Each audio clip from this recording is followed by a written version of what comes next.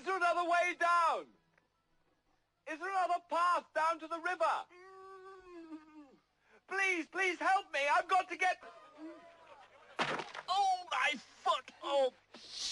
Oh, damn. I'm sorry. Oh, damn and blast it. I'm sorry. Shh. And you me. 18 years of total silence and you me. What? I've kept my vow for 18 years. Not a single recognizable articulate sound has passed my lips. Could you be quiet for another 5 minutes? Hey kids! This is a re-upload of an older episode. We had to cut some stuff so we can have the episode up. I would like to send a shout out to William Hurst for helping out with editing. Thanks to him, you can still listen to some of these older episodes. You're listening to Monster of the Week, constructing old school magic. This is how we shoot from 9 degree till... What are we talking about today, Anton? Today we have the end boss of end bosses in Premodern at Monster of the Week. He recently won kind of the biggest tournament ever, IRL tournament ever, Mr. Flint Aspel. Welcome. Hello, everybody. Thank you. Thanks for having me. Yeah, it's nice to have you on so recently after your big win in Lobstercon. But you're kind of well known in the community otherwise, right? You're doing some recordings, you're doing some streaming, and you're doing some podcasting and whatever. So people probably heard of you if they play Premodern. I've been around for a couple of years, played in a lot of monthlies, done a lot of streaming with Mike Hoy, Cloud Goat Ranger, and I'm a long-time listener, first-time guest, so really happy to be here. Thanks for having me. Yeah, thanks for getting on. We were we wanted to be polite, and we realized that Premodcast might actually book you first, so we kind of tipped around that, but you said you were free, so yeah, here you are. Great to have you on, man. There's always a bit of juggling after a big tournament. what are the other two three podcasts doing? Yes. And we can listen a bit to you if someone wants to do that on ATC. You had a small chat with Mono after you actually took the whole tournament down, right?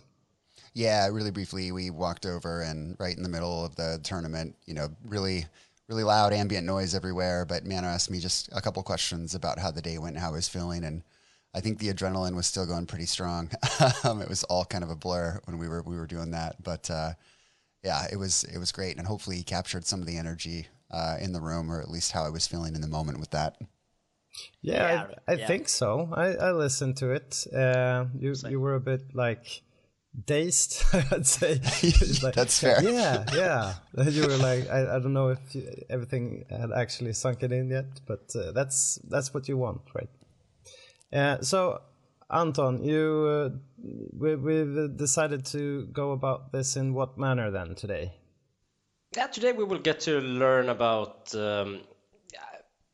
Hermit Druid, the archetype, the deck evolution about it, and we will have Flint do a regular tournament report. Yeah. You need to tell us about your matchups and everything you decide upon entering LobsterCon. Why do you bring a fringe fucking deck that one person plays, and coincidentally it is you? If you look at the CC decks, there is one person who has 50% or something of all the top 8 showings there, and it's Mr. Flint.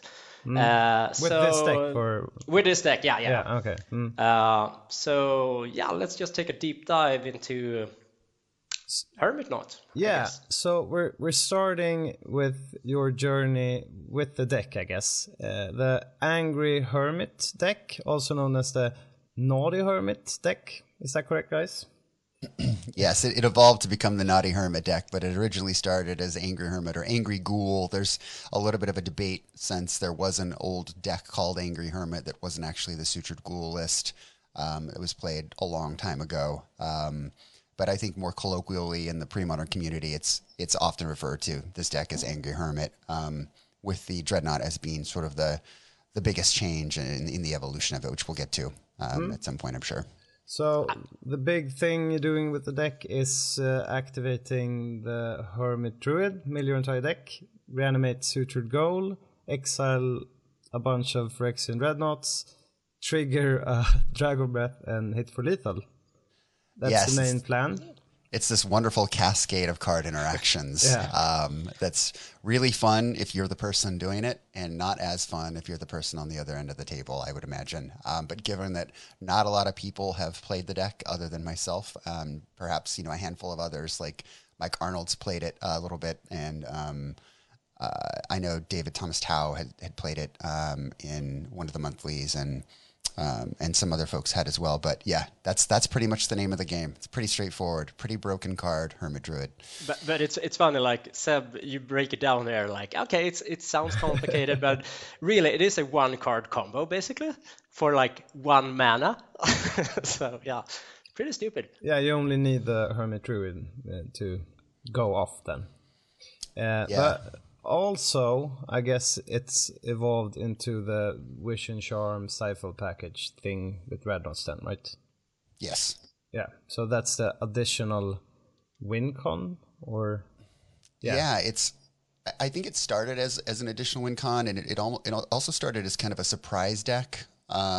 So the original version of the deck, and I talked about this in the pre-modcast a while ago, so I won't sort of bore you all with the same sort of synopsis, but it was an old Zvi Mowshowitz list that I had taken from an article that he wrote, I think, back in 2003, except his list had Vampiric Tutor and was a little more powerful, and I had run that, and then I was talking with Mike Arnold, to his credit, and he had said, well, why don't we just run Phyrexian Dreadnought in it?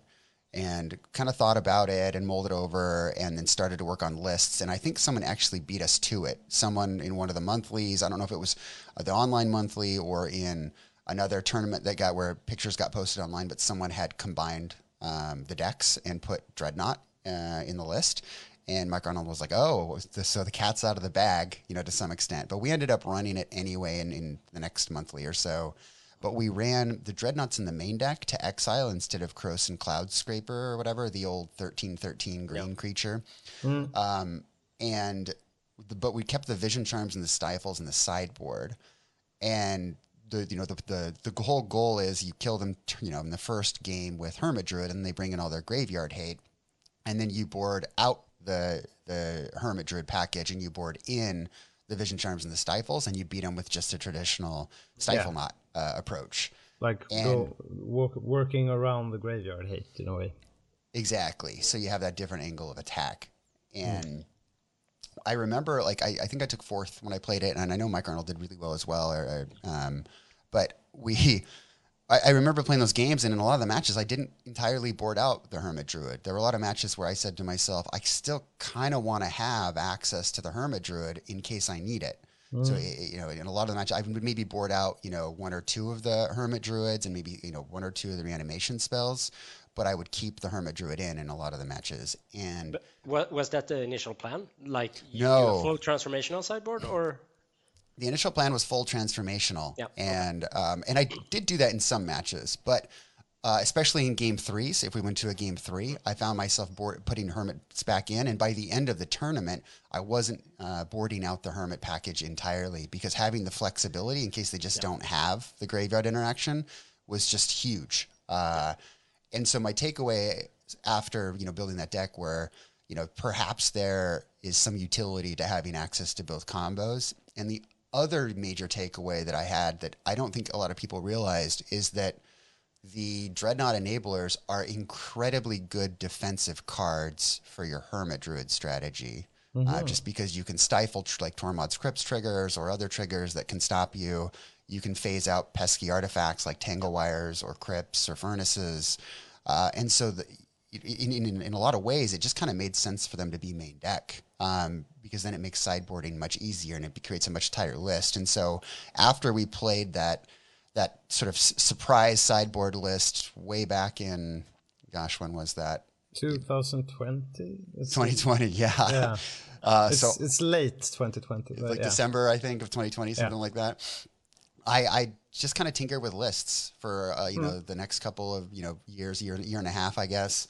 And Mike Arnold and Phil Nguyen and Ron Taylor and myself are doing kind of this, and Andy Culpepper are doing this band series where we play with up to 4 copies of one band card in a list just to see how it does. And it's mostly for fun. We're not playing enough games to really say something should be unbanned or not. But I got assigned Hermit Druid for one of the stock decks to test against. And I had tinkered it down to the list that I was very close to what I eventually registered for LobsterCon. And the more I played it, the more I was like, man, this deck is just so good. What was your band card then? So there was no band card in that list, but we all have 4 stock pre-moderns, kind of like lists. So like Sly, Landstill, Elves, right? And one of mine, it's like I remember like Draco Blast and Hermit Druid and some other ones. But the more I played this list, the more I was like, man, this deck is just so good. It's funny, back in 2020, like that was the year when everyone tried Stifle-Lot in everything. Like, yes, the evolution of pre-modern, like 2020 was such a, I want to say annoying year, because you never knew entering any tournament, like, will there be a fucking Stifle-Lot now? Like, yeah, there were. So I have a bit of a question here. We stepped into like basically the second iteration of your deck, right? With the Phyrexian Dreadnoughts, but you started out playing like just the Angry Hermit without the Dreadnoughts. Is that right? Yes, that's correct. So in the original version of the list, I actually ran a reanimation package. And so the original version had Living Wish, and it also had an Akroma, a Gilded Drake, a Sylvan Safekeeper main, an Orangutan, and then it had Grinning Demon. Grinning Demons, right? Yeah. And so it ran on Mask, and so the idea was you wanted to have more black cards to exile to Unmask. And so instead of the Cloud Scraper or whatever, there were Spirit Mongers and Demons and Bears. Oh my! But there's the Akroma, and so you could win with a traditional reanimation package if you needed to. It was more kind of a silver bullet package in that you had those different creatures, and you had Living Wish to go and get a Gilded Drake if the opponent was. And you only played 3 hermits then, so. And there was there one in the sideboard, in the sideboard as well for the Living Wish. Yeah.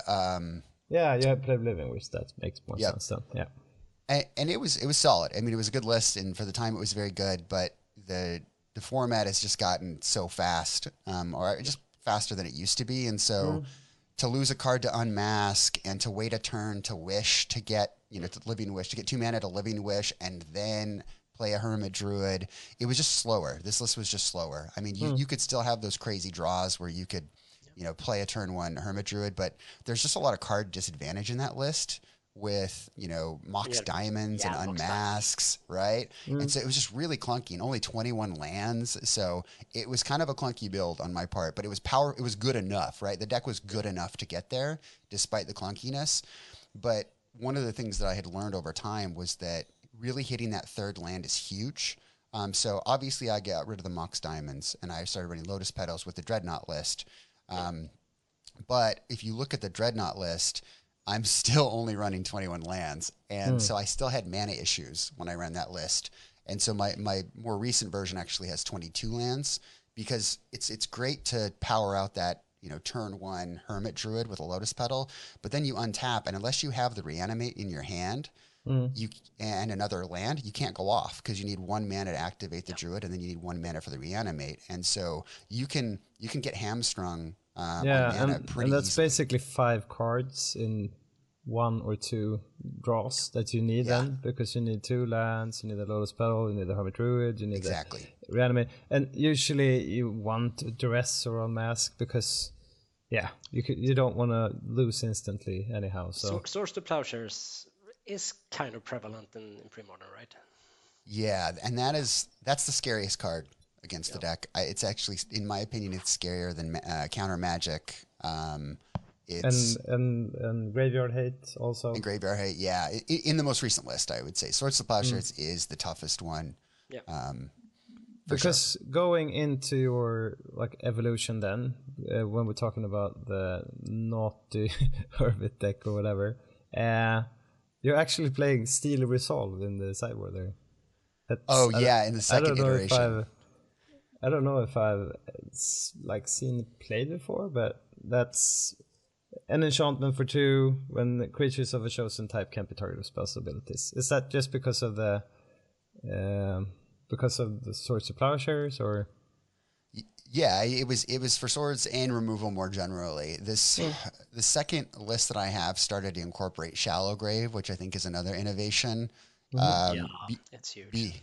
Because against standard removal decks like black removal spells or red removal spells, Shallow Grave's great because you can reanimate the Hermit at the end of their turn and activate it with haste, right? Yeah. So it doesn't matter if they have removal spells or not, and so it's really good. But Swords to Plowshares is very problematic because it exiles, right? And so I needed to have some kind of an answer to Swords to Plowshares specifically, and so in the second iteration of the deck, where we ran the surprise package in the sideboard, we also ran Steely Resolve, which was good. It was good, but it ultimately got cut from the more modern version because it's still just a hair too slow at two mana. Yeah, Ole Rode is pretty good here. Yeah. A better choice then maybe. But talking about your first version of with the Dreadnoughts there, you played Lim-Dûl's Vault, and you took those out later on, I guess? Took those out too, yeah. Again, like Lim-Dûl's Vault is this great, search card, but it's more that card disadvantage. And I really wanted to limit that. And, certainly there were scenarios where you could Lim-Dûl's Vault and get a really nice hand, where you could have your, duress into your combo piece into whatever, but the more turns you take to draw up to the X number of cards that you've put on top, the more turns you're giving your opponent to draw. And so I found myself in games where I would do that, and then I would duress and maybe take a card, and then I'd go to combo off, and they'd drawn into the next Swords to Plowshares or Counterspell or whatever, and it was just really frustrating because it still seems so slow. And the main advantage to this deck is just how incredibly fast and consistently fast it is. Like Greater Good is the fastest deck in the format because you can kill someone turn 1, but those hands are so extremely rare, right? And the deck does not. If the deck is so swingy and it doesn't mulligan very well. I love the deck; it's really fun to play, but it's very unpredictable. But what's really great about this deck is it mulligans really well, and it's incredibly fast. And so my major lesson after playing it the second time around was we're closer to getting there, but I think there's just a faster version that's going to be a little less clunky. And so ultimately, cutting Lim-Dûl's Vault was part of that. I think we should put in a disclaimer here about mulliganing really well. Like, it all depends upon how courageous you are of a Magic player. I think this is why you basically are the one who is winning with a list, because people are not confident enough to mulligan down to 4 or 3. But I guess that is kind of what you have to. You have to believe in the deck and know its capabilities. Yeah, and talking generally about the deck, you have the discard package, I guess. Also, you're still playing Unmask in the first version you developed, but you have the duresses also, right? So and Cabal Therapy. So that usually sets you up a bit, and then you have the tutors. Yes. So you went away from you're not playing any Living Wish anymore.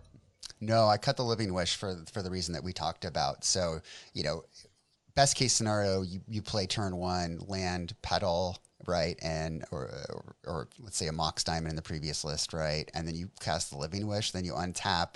You have your 2 mana, then you run out the Hermit Druid, and you can't go off until turn 3, but then even on turn 3, if you don't draw another land, you may not have enough mana to activate, to cast Corrosion Reclamation and cast Reanimate, and so, again, it was just that 2 mana clunkiness of the Living Wish that, in a way, we still kind of encounter with the Lim-Dûl's Vaults, because it's still kind of a 2 mana clunkiness kind of a situation. Yeah. But the Lim-Dûl's Vault, the card doesn't even go to your hand, right? It's on the top of your library, so I kind of traded one for the other, but ultimately cut the Living Wish because it only got a creature, and I felt Lim-Dûl's Vault was a little more flexible in that I could put a card that I might need would be maybe a duress, or a Dreadnought because I have a Stifle in my hand. So it was more flexible than Living Wish, but you still run into kind of the 2 mana clunkiness. Yeah, so you're like still packing the Worldly Tutor, I guess fetching Hermit Druids basically. Or Dreadnoughts. Or Dreadnoughts, yeah, especially with the Wishing Charms and like the other package there, of course. But like not playing any of the like in the older version of Angry Hermit, you might have cards like Monk Realist and Rango Tanks and stuff like that, but you don't really need them, or is Well, it, you're talking about the same thing over and over again, I guess. you do kind of need them, and what we'll see in my most modern list is the Orangutan comes back. Okay. Because the Stifle Knot cards can do a lot against artifacts, but they can't beat an Ensnaring Bridge, for example. Yeah. Unless you can phase it out, right? But Yeah. again, it can be really, really problematic. And so the most recent version is kind of like a hybrid between the two, I guess, themes of the decks, or the spirits of the two decks. It's still a lot different, and it still kind of represents an evolution. But there is a concession to this idea that I may need to have some silver bullet answers, but maybe not necessarily as all creatures. And the Orangutan survives, but I end up going with some other cards that fit the graveyard strategy a little bit better, and are just a little more streamlined. And we'll talk about those in a minute. But yeah, in this version, I definitely found myself in some games where I needed to draw a Naturalize, but I didn't have a really good way of getting the Naturalize. Yeah, you have the Limdol's Vault, but yeah, it's like a bit weird, just slow. I guess. Yeah, It's just so slow. I love talking deck evolution, like especially with one who has been there from the start, and like basically, yeah, you have mantled this like whole deck on your own shoulders, basically. But Well, I got to give props to Mike Arnold. I got to give props of course, to Mike Arnold as well. yeah, We talked sure, a lot sure. about this. Absolutely, but still, like to see the evolution of streamlining, like get your focus on what is it you want to do, and we start to see, yeah, the toolboxy tutor thing. It's there, but it's not the main thing anymore. Right. And like you mentioned, also going up on lands, but I guess that's another point. I mentioned you have discard outlets, you have a quick combo, you have some tutors to find it, but you actually have a kind of sweet mana base if you don't need that many. You're not planning on sitting and doing nothing, so you can actually play everything basically the first turns with your mana, and that's a bit unusual in pre-modern, right? Yeah, I mean, we're definitely, like, even in the second version, we're playing lands that have the quote-unquote drawbacks, right? I mean, there's no basic lands here. There's no fetch lands. There's City of Brass, which a lot of people use for fixing, but it obviously has a disadvantage as the game goes long. Gemstone Mine, again, great for a turn or two, but huge disadvantage as the game goes long. And then all the pain lands as well. And so there's this idea that these games really shouldn't go long. And the more you think about how this deck functions, the more it becomes very clear that you really do want to win in the first 3, maybe 4 turns max. Because if it goes any longer than that, you're just in trouble for a lot of reasons. And so the mana base is streamlined to be as efficient as possible for those first 3-ish turns. And Seb, this is the deck where Blood Moon actually might be a good meta call. Sweet. if you want to go that line in pre-modern. Run Blood Moon and see how that goes in pre-modern. Yeah, I love building Blood Moon decks. I do too, actually. I loved Blood Moon in modern and in Legacy. Yeah. But like the only thing you actually fiddled with is the land count and maybe adding Reflecting Pool later on, right? So still lands. Yeah. For lands wise, I bumped it up and I got rid of the Undiscovered Paradise because it is a disadvantage when you're trying to get enough lands in play, and so ultimately it wasn't very good in the deck. But I did add some Reflecting Pools as well. Before we go into, like you mentioned, maybe we should talk about how you the deck you actually played now. I just want to get to understand this now. So you put in Shallow Grave, as you mentioned, and that actually lets you, the Hermit Druid, you can actually like put everything in the order you like when you activate it, or how does that work with Shallow Grave? Yes, you can do it in the order that you like. Now, the Shallow Grave's not there to get a Sutured Ghoul. The Shallow Grave is there to... it can. I mean, you can absolutely have a situation where you activate your Hermit Druid and you put the Ghoul on top, and if you know that they're playing a deck where they can't interact with your Hermit Druid, and you don't need to flashback Cabal Therapy before you go off, right? So if those two conditions are met, and you have a Shallow Grave in your hand, you can go for it with Shallow Grave. But Shallow Grave is ultimately there as a response to creature removal for the Hermit Druid, because there's so many games you just lose or stall out on because they just kill your Hermit Druid, and then you just sit there, and then they build their pressure and they kill you. And you can try to cast a Reanimator and Exhume, and they just kill it again, and it feels really bad.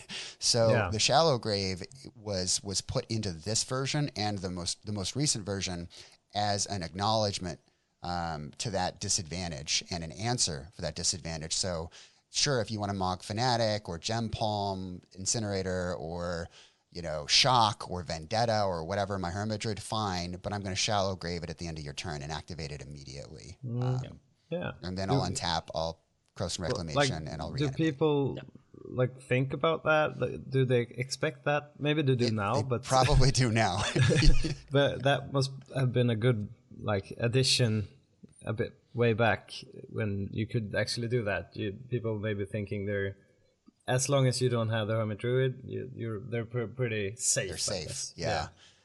And I upped it, right? In the most recent list, I added a third Shallow Grave for that reason. Sorry, Anton, go ahead. Yeah, no, sorry. I was just going to say, I tried out this deck in January. We did a FNM thing online, 10 people. And I didn't realize how bad Shallow Grave were for the actual combo. I kept telling them I can get Shallow Grave, and then you realize, as you said, Reanimate is what you want to get with the Corrosive Reclamation. Shallow Grave is, but I only played 3 rounds, and that's basically what I learned about those games, because I lost a lot, and I lost to Shade of Vapor, and I lost to Swords to Plowshares and shit, even though I had Cabal Therapy, because I went for Shallow Grave, and I realized I can't sacrifice my Hermit Druid, and then play Shallow Grave, because then Cabal Therapy would have fucked up the order of the creature who goes above top of your yard. So that you was need to keep track of that. You need to keep track of that. So Reanimate is where you want to go. Have you done anything in that? Sometimes people want to fiddle with your graveyard and look through it. Have you at any time said, please keep the order? Nobody changed the order while we were playing at LobsterCon. So, and that's the only time I guess it ever could have happened, since we've been playing webcam games for 3 years, but everyone was really cool about it. So you brushed through there, Anton, the Corrosive Reclamation. We haven't really talked about that, but how does that work? So the way it works is the flashback, right? So Corrosive Reclamation, for those of you who don't want to pull up Gather or the pre-modern website, it's an instant. It's 1 green and 1 colorless, and it reads target player shuffles up to 2 target cards from his or her graveyard into his or her library. And then it has a flashback cost, which is exactly the same as its mana value. It's 1 green and 1 colorless to flash it back. So you activate the Hermit Druid, you have no basic lands in your deck, right? So you dump your entire library into your graveyard in whatever order you want, and then you use Corrosive Reclamation to shuffle 2 Reanimates from your graveyard into your library. And I usually do both, just in case something goes wrong. And you're doing this in upkeep then? Depends. It depends. Okay. Yes, most of the time you untap and you do it during your upkeep, and then you have your 3 mana, right? And so you have 1 left over, so you can play the Reanimate that you just drew and win. Before you play the Reanimate, though, as Anton was mentioning, you typically sacrifice your Hermit Druid to the 1 Cabal Therapy that's in the graveyard, just to make sure the coast is clear. And then you cast your Reanimate, and in comes the Ghoul, and we already kind of talked about how that works. Yeah. So actually, the Cabal Therapy is also a bit no-bow with the Shallow Grave there regarding the main combo, I guess. Exactly. Yeah. Yep. I think we talked about how the deck works in general, but I still like, are there some weird interactions that I've missed now, or that we haven't discussed? There are, in terms of the stock list, right? And so Anton mentioned the first one with the kind of the shallow grave being problematic if you want to flashback Cabal therapy. Another one is with Krosan Reclamation. You've got to be careful about when you activate and when you cast Reclamation. So one of the reasons I lost to Manos Kokinis in the Second Chance event is I went for it and I activated Hermit Druid during my upkeep, and in response he cast an Orim's Chant. Yeah, that was lovely. God, I love that play. So then I can't draw a card and I just lose the game. Yeah. So if you're playing against decks that run white, especially in sideboard matches, or so there's a chance for Abeyance or Orim's Chant, you have to be really careful about when you activate the Hermit Druid, because you may not get a chance to cast that Reclamation when you think you're going to get to cast it. But there's no, like, you're still able to. I'm thinking about all the like graveyard hate and stuff like that. You can work around that a bit. I guess with the Krosan Reclamation you can activate it. You can cast it in response, but in other sense of the combo. But they will wait to pop their crypt until you actually cast when you cast the Krosan Reclamation, that they will pop it. Yeah. And sideboard wise, there's some ways that you can play around that. We can talk about those, but yeah, with against we'll graveyard talk about hate, that later then. Yeah, you got to be careful. But yeah, I think we got most of the interactions down in terms of the way that the deck kind of fires.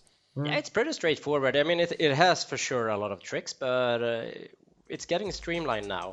Mike Arnold and Mike Hoyp and Ryan Gudzinski and I chat a lot about decks to run in the monthlies and ideas. And Mike Arnold wasn't going to be able to go to LobsterCon, but Ryan and Hoyp and I were all going to go. And I've mentioned this on the pre-modcast, but I never played in big tournaments growing up. I lived in the middle of nowhere. There just wasn't a lot of Magic where I was, and I never got to play in Grand Prix or things like that. And I would always hear these war stories from the pros or people who did play about traveling to tournaments and brewing and play testing, and I was like, oh my gosh, I finally get to have that experience, right? I don't even care if we do well, but I just want to see what that feels like. And so I was trying to rally the troops, be like, all right, Hoyp, Ryan, what should we play, and what about this idea and that idea?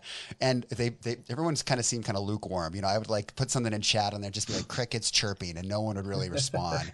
And I'd be like, okay, well maybe not this, let's try this or this or this. And I built a Reckless Sly list that I thought was pretty good, and I built a Histrodon Beast Rock deck that I thought was kind of cool and grindier than a traditional rock list, and still nothing. And then eventually Mike Arnold was just like, why don't you guys just play lists that you enjoy playing and are fun for you, and do that instead of trying to break the format or the meta exactly. or whatever. Yeah, but exactly. I mean, so, yeah, coincidentally, your deck is kind of meta dependent, I would say, with a little experience I have. So I think you have to do some sort of meta breaking down it before you choose a deck, what was your thought going into LobsterCon?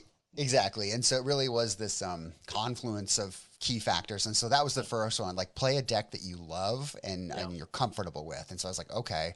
And then the second piece was kind of this testing that we done for the band series. And so I had been revisiting Hermit a lot. And then the third piece was just this realization that I won't say nobody, but the field itself had become a little relaxed on graveyard hate. Yeah. So if you look at the top eights, if you look at the lists from the last 6 months or so, you see fewer and fewer Tormod's Crypts and Phyrexian Furnaces. And even in some of my own lists, I was running less graveyard hate because the meta had kind of shifted away from that. And so I figured that not a lot of people would be well prepared for it. And in fact, I got to the hotel room. I stayed with Mike Hoyp the first 2 nights I was there.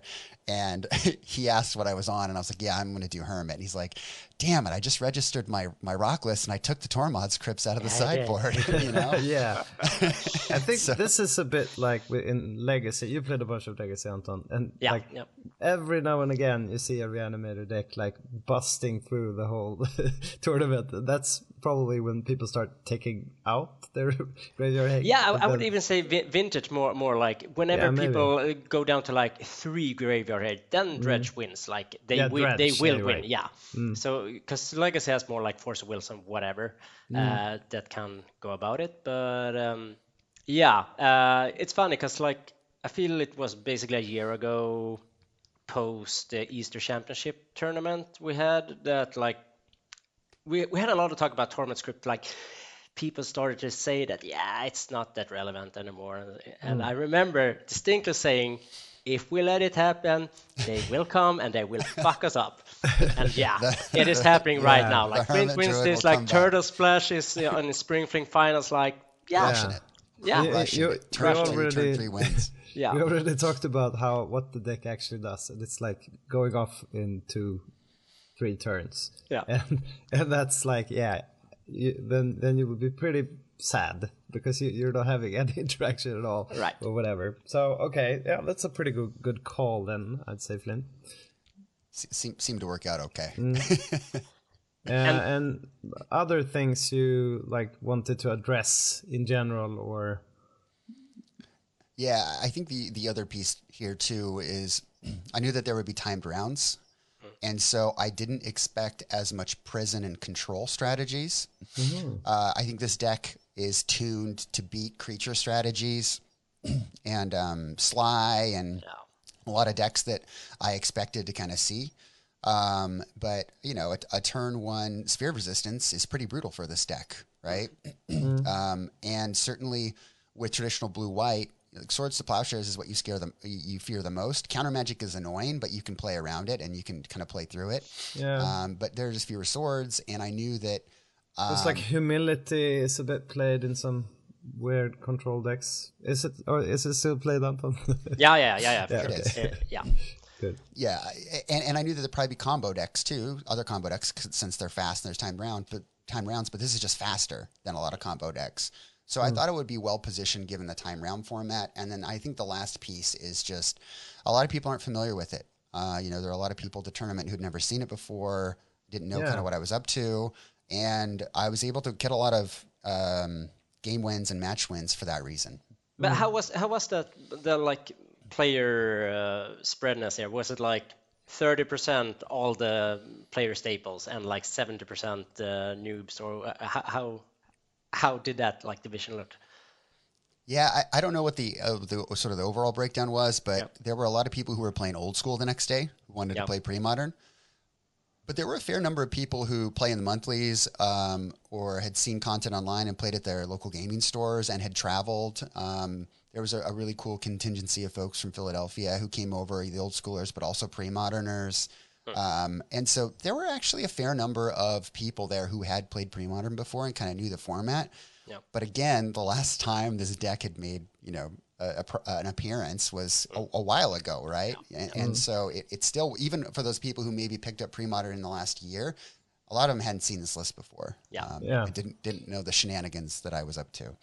But it's insane to me. Sorry, Seb, just one point before we go on about the meta breakdown calling, even in timed rounds. Like I remember the polls that has been on like Facebook.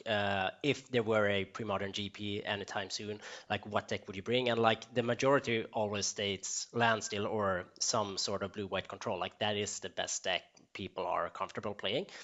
And it turned out obviously that there were zero in the biggest pre-modern tournament ever, which is super weird to me. But I was just going to address that because we're dipping our toe into the actual tournament and what you did there, and we're talking about the LobsterCon 2022, and it had 111 players then, and like the meta breakdown is a lot of burn, I guess. Did you expect burn also, or? Oh, yeah. Yeah, I expected a lot of burn. We have Goblins in the second place, then the Rock, Enchantress, but then it's like all over the board, basically. But not one standstill deck. That's a bit weird, yeah. So where were we? You were talking about what you thought about doing before, like yes, why you wanted to play this deck, maybe. Yep. And so with all of those factors kind of combined, I took another look at the list that I had put together for the band series, and I think the only major modifications that I made were I had added the third Shallow Grave because it wasn't in the list at that point, because I did expect a lot of burn and the rock and just a lot of straight up removal for Hermit Druid. So I added the third Shallow Grave. I obviously had already put the combo main, and so that was kind of already in there in the version that I was running for the band series. And then I changed the mana base just slightly to add the reflecting pools. And I think at one point I was running 3 reflecting pools and 3 gemstone mine, but there were occasional scenarios where you draw 2 reflecting pools in your opening hand, and it just feels really, really bad. Yeah. But with 2 reflecting pools, it was happening extremely rarely that would come up, and so I felt a little bit better about that. But reflecting pool had been great in all of my testing, but I don't think you want more than 2.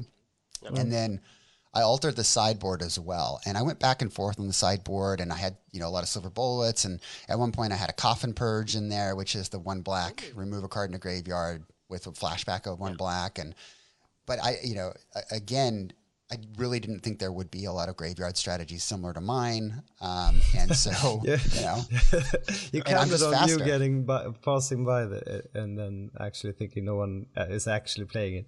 No, and I have Krosan Reclamation anyway, right? So in a way, 1 Krosan Reclamation main and then the extra in the board against spot removal graveyard strategies is enough. Right. And I can always, if I play Reanimator, I can just bring in that other Krosan Reclamation and shuffle their creatures right back into their library or their key cards. So the list itself is built to kind of lean into one direction. You have to be careful not to board a lot of cards, but every card here in the sideboard is for a very specific reason. So Flaring Pain is obviously good against solitary confinement.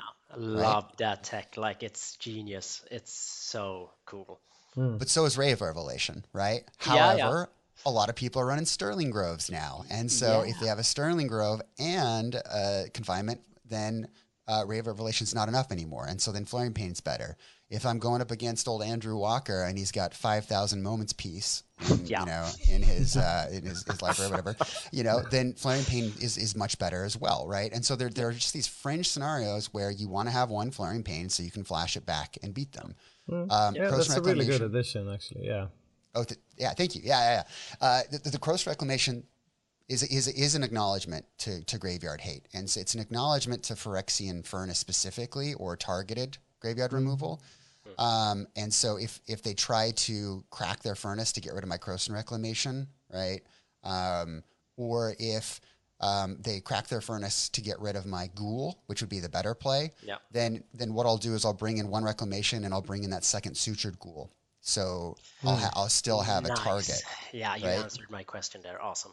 Exactly. So I used to run 2 in the main list, but it's just really bad. Yeah. If you end up drawing it before you combo off, you can just Cabal Therapy yourself to discard your Ghoul. So it's not that big of a deal. But against targeted graveyard removal, you want to have that second Ghoul. And so the second Reclamation and the second Ghoul come in against targeted graveyard hate. The Ray of Revelations come in against your Worships, your Solitary Confinements, your Seal of Cleansings. I actually made a play mistake, which we'll talk about, where I didn't flash it back and I should have. But Ray of Revelation is just fantastic once you're comboing off, if there are any pesky enchantments that are on the battlefield that you need to get rid of. The Orangutan is my concession to Ensnaring Bridge or any other sort of troublesome artifacts that I don't feel like I can handle otherwise. He did come in some of the matchups, and I can Worldly Tutor for him. So in a sense, I have 5 in the deck, which is really nice. We need Ancient Grudge in Pre-Modern. I know. I wish we had it. Every time I look at this list, I'm like, man, I wish we had Ancient Grudge. Like, it's so biggest mistake of Pre-Modern. Like, that card would change everything. I love that card so much. I love that card. Yeah. Sorry. Go ahead. No, it's fine. It's an excellent point. Exhume is there against strategies where my life is really going to matter, and so against other Reanimator decks that can take really big chunks out of my my life total really quickly, like a turn 1 Acroma. If they get 2 attacks in, it can be really scary for me to cast a Reanimate for a Sutured Ghoul. And likewise, there with Sly. they can do a lot of damage. So the reanimates, 2 of the reanimates will come out for 2 exhume typically. And then you'll rely on Shallow Grave, but if you go for the combo, a lot of the times I'll shuffle the 2 exhumes into my library, so I don't get anywhere near Fire Blast range. So you just have to be really careful because Sly, right? They can deal a ton of damage out of nowhere really, really easily. And so they're a concession to precarious life total situations with Reanimate. Can we just focus on the amount of reanimation spells in your list? Because the deck I tried in January, I looked at the recent like Hermit Druids for the last 8 months, and there were some like MTGO lists to get inspired by, and there were like I think 2 reanimates and 2 Shallow Graves, so like very, very few reanimate spells. And I felt that sucked when I played, because you often want like 1 reanimate in your hand naturally. Like, don't have to cross on Reclamation and spend 2 mana in that turn, and you might actually have to time walk yourself. So I really just want to state that, like, I love the fact, the amount of reanimation spells you have, like that tells me that you have played this deck a lot. You know what you want to do with it. Yeah, you're 100% right, Anton. You really want to reanimate in your hand. If you ever reanimate in your hand, you can do really broken things, right? You can turn 1, if you have it, this is the dream, right? You play a land, you play a petal, you play your Hermit Druid. Turn 2, you draw your card, you play your second land, you activate your Hermit Druid, you flashback Cabal Therapy, and you cast Reanimate and you kill him, right? Exactly. So it's having a Reanimate in your hand is really, really, really important. And that's why I still do keep 2 in the list a lot of the times against Sly. I won't quite board out that last one, or that third one. Yeah. But I think I have 7 in this list: 4 Reanimate and 3 Shallow Grave, and that's kind of based on a lot of gold fishing, and consistency is what I found to be the most consistent, at least in my own kind of testing. But I mean, you even have 1 Elvish Spirit Guide now, so like you are fast. Like, it is a fast deck. The probability of landing a turn 1 Hermit is like, it's not insignificant. Yeah, or a turn 1 Dreadnought, right? Yeah, but I mean, even on the draw, you could go turn 0, exile Elvish Spirit Guide, play Warlord Tutor, and find your Dreadnought or your Hermit Druid, like, to draw naturally. I love it. It's nice. Yes. And I toyed around with more Elvish Spirit Guides, but this list is really, really tight if you want to have kind of the consistency. And I just couldn't find room for another Elvish Spirit Guide. Couldn't do it. I couldn't find room for that or another Cabal Therapy. Yeah, you need your Lotus Petals over the Spirit Guides, I guess. Even though it's not that, like, you only need 1 black and 1 green, basically, for everything you're doing in the deck, right? Except for the... you have Stifles and you also have Stifles and Vision Charms now also. Yeah. Yep. But I guess 1 Elvish Spirit Guide. It's kind of neat. Another thing that you mentioned there, Anton, is that you can, like, people probably not seeing that end of turn Worldly Tutor with like 3 mana from somewhere. Yeah, but I mean, if you have land, Lotus Petal, you have Stifle or Vision Charm, and you have Elvish Spirit Guide and Warlord Tutor, like, that's a great fucking hand.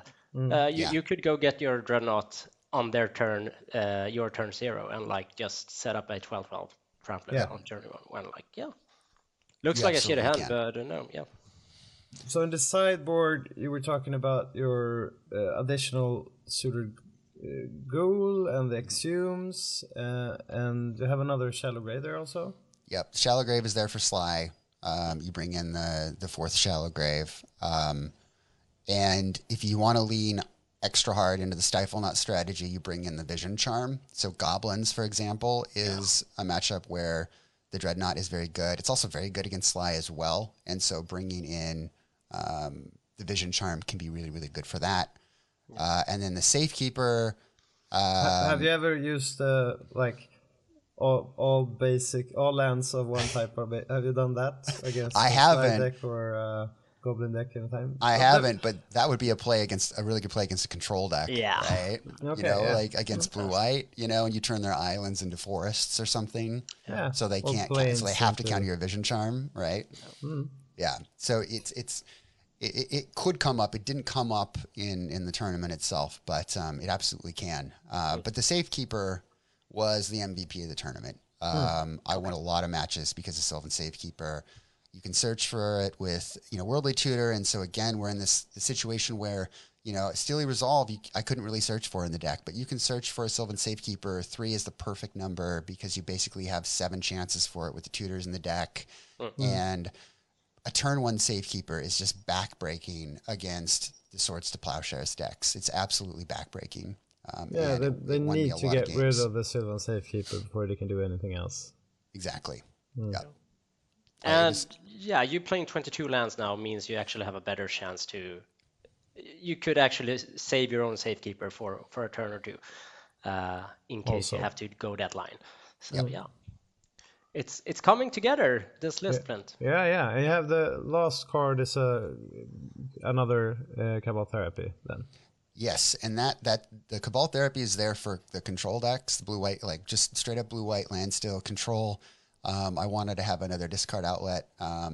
I think I may have brought it in one of my matches, but it didn't really end up mattering. And I didn't face any blue-white control, so it kind of just hung out in my sideboard for the tournament. Yeah, I think, like you mentioned, Anta, it looks like it really has come together. I haven't played this deck, but I can't really see anything that you can do differently at all. Just looking at the lands, it's looks so perfect. 2 Reflecting Pools, 4 Zero Brass, 4 Gaps to Mind, 4 Lana Waste, 4 Underground River, 4 Yamaya Coast, and then go. Yeah, it's nice and concise. Exactly. Yeah, but it's very I think we could laugh at this list in probably 3 years because the meta will look different. But for the current meta, this deck is it's super tuned. Yeah, and I guess we're going into the actual tournament. Trying to claim things I haven't earned, honest man. Slick Rick and Outcast is on this jam. But Kid Diamond on the 2-2 grand. Trying to help raise our youth to man. Skip the ruler Rick, his space to slam. Help clean up this land. The reputation of this man. With hole and withstand. Outcast and Slick, the answer is in it. Hun, you need to get your ass on the dance floor this minute. We bruised up, knock you out, shoe socks. Show your ass who you forgot what mad smooth snugs. We like to party, don't make me get money and platinumize my body. With bright stuff known to earn a love blind folks be like you mentioned a bit, Flint, that you thought about what to bring and you decided on this deck. And tell us about your experience, coming to LobsterCon and everything. Sure. Yeah. So I'll talk more about kind of the games. Certainly, there's lots of posts online to induce lots of FOMO for everyone who wasn't able to go. Yeah. See you there next year, Anton. So it was a magical experience, we'll say. The gathering was magical. Who knew? But in terms of the tournament itself, so once we got started, I sat down, and for round 1, I faced a Devour deck. And Devour is actually a really good matchup for a Hermit Druid. Because if they try to mill you out, they just do Hermit Druid's work for you. So they have to fling. And okay. And the Devourer lists, they can be fast, but you are just as fast, if not faster, and more consistent. And so game 1, pretty easy. I was playing against Peter Smits, actually, James Smith's brother. Yep. And as I'm sure he loves to be referred as, but we were joking. He and I were joking around a little bit about that. But Peter and I were playing, and I beat him 2-0. I think the notable part of those games was he had a Tangle Wire in play to slow me down, and then he played a second Tangle Wire. And on my turn, I had a Dreadnought in play, and I had attacked in once already. And he had enough counters on his 2 Tangle Wires to where I was going to have to tap all of my lands and my Dreadnought. So he was going to get another turn to potentially go off. And so I used Stifle to stifle the Tangle Wire with more counters on it, tap my other lands, and swung in and beat him. So was able to kind of get a quick win that way. Yeah, Stifle is a cool card in that It's way. A really cool card. It's very versatile in the format. Yeah, you can, at some point you can always snatch a fetch or something like that also. Yes, do the old land destruction. Yeah. Game 2, I don't remember who I played against. A really nice guy, but also on a Devourer list. So I back-to-back Devourer matchups. and he had never seen the Hermit Druid combo before. And in game 1, I believe I killed him with Dreadnought. And then in game 2, he had a really fast start and was really close to going off. And I had gone the Dreadnought line again and was gonna beat him the next turn. And so he had to draw a Tinker. And he drew it. He drew the Tinker, and he tinkered away he popped a Mind Stone to draw the Tinker, and then he tinkered away, and he had an altar in play, and so he tinkers away his Tangle Wire, and he gets the Devour, and he's got one unknown card in his hand, and he has the mana to cast a Fling. And so, like, I'm just sitting there, like, staring at, his Devour and staring at his hand. And he's like, do you know how this combo works? And I nod and say, yes, I do. Go ahead. And so he starts to exile his cards from the top of his library. And he's going through it. And he's like, oh, you just want to see my deck, don't you? And I'm like, yeah, maybe, And he exiles enough cards. And it's that moment of truth where it's like, is he going to fling this at me if he has it? Or is he going to sack it to this altar and play? And he's like, all right, I'll sacrifice it to the altar. And I let out this huge, like, sigh of relief. Nice. And I turn my whole deck over. And then he, like, looks at me, like, expecting me to pick my cards up. Yeah. And I say, are you done? and he passes the turn, and I upkeep, use Croson Reclamation, and shuffle 2 Reanimates into my library, and and then it's your turn. Do you know how this combo works? Yeah. Did you say that? Like, thank you. No, I was nice about it. I cast Croson Reclamation. He's like, whoa, wow, I'd never seen that before. And then I just attacked with the Dreadnought and won, because I already had him. I had him dead with the Dreadnought. But we have 4 Devourer decks in the whole tournament, and one of them made 4th place, Don Mayo. So it did good anyhow. You met 2 of them, and won against those. But yes, I did play against 2, and it's a great matchup. It's one that I would welcome any day, because they have to beat you with Fling. Yeah, you're not playing that many Flings usually, maybe either. You're playing 4 basically, right? In the blue-red versions, I think they play 4. There's an Oath Devourer list that runs green for Oath of Druids, and I think they actually run maybe 3 Flings or 2. There are different lists where they have to shave on other cards. And the Oath version is probably faster, but it's less consistent and it's less resilient. So the blue-red is a more resilient version. But the green one can be very, very brutal if they play a creature, but if not, it can be a little clunky. Yeah, the Don Mayo list that made the 4th place is a blue-red version. And he played 4 Fling. But yeah, good matchup for you anyhow. Good matchup, yes.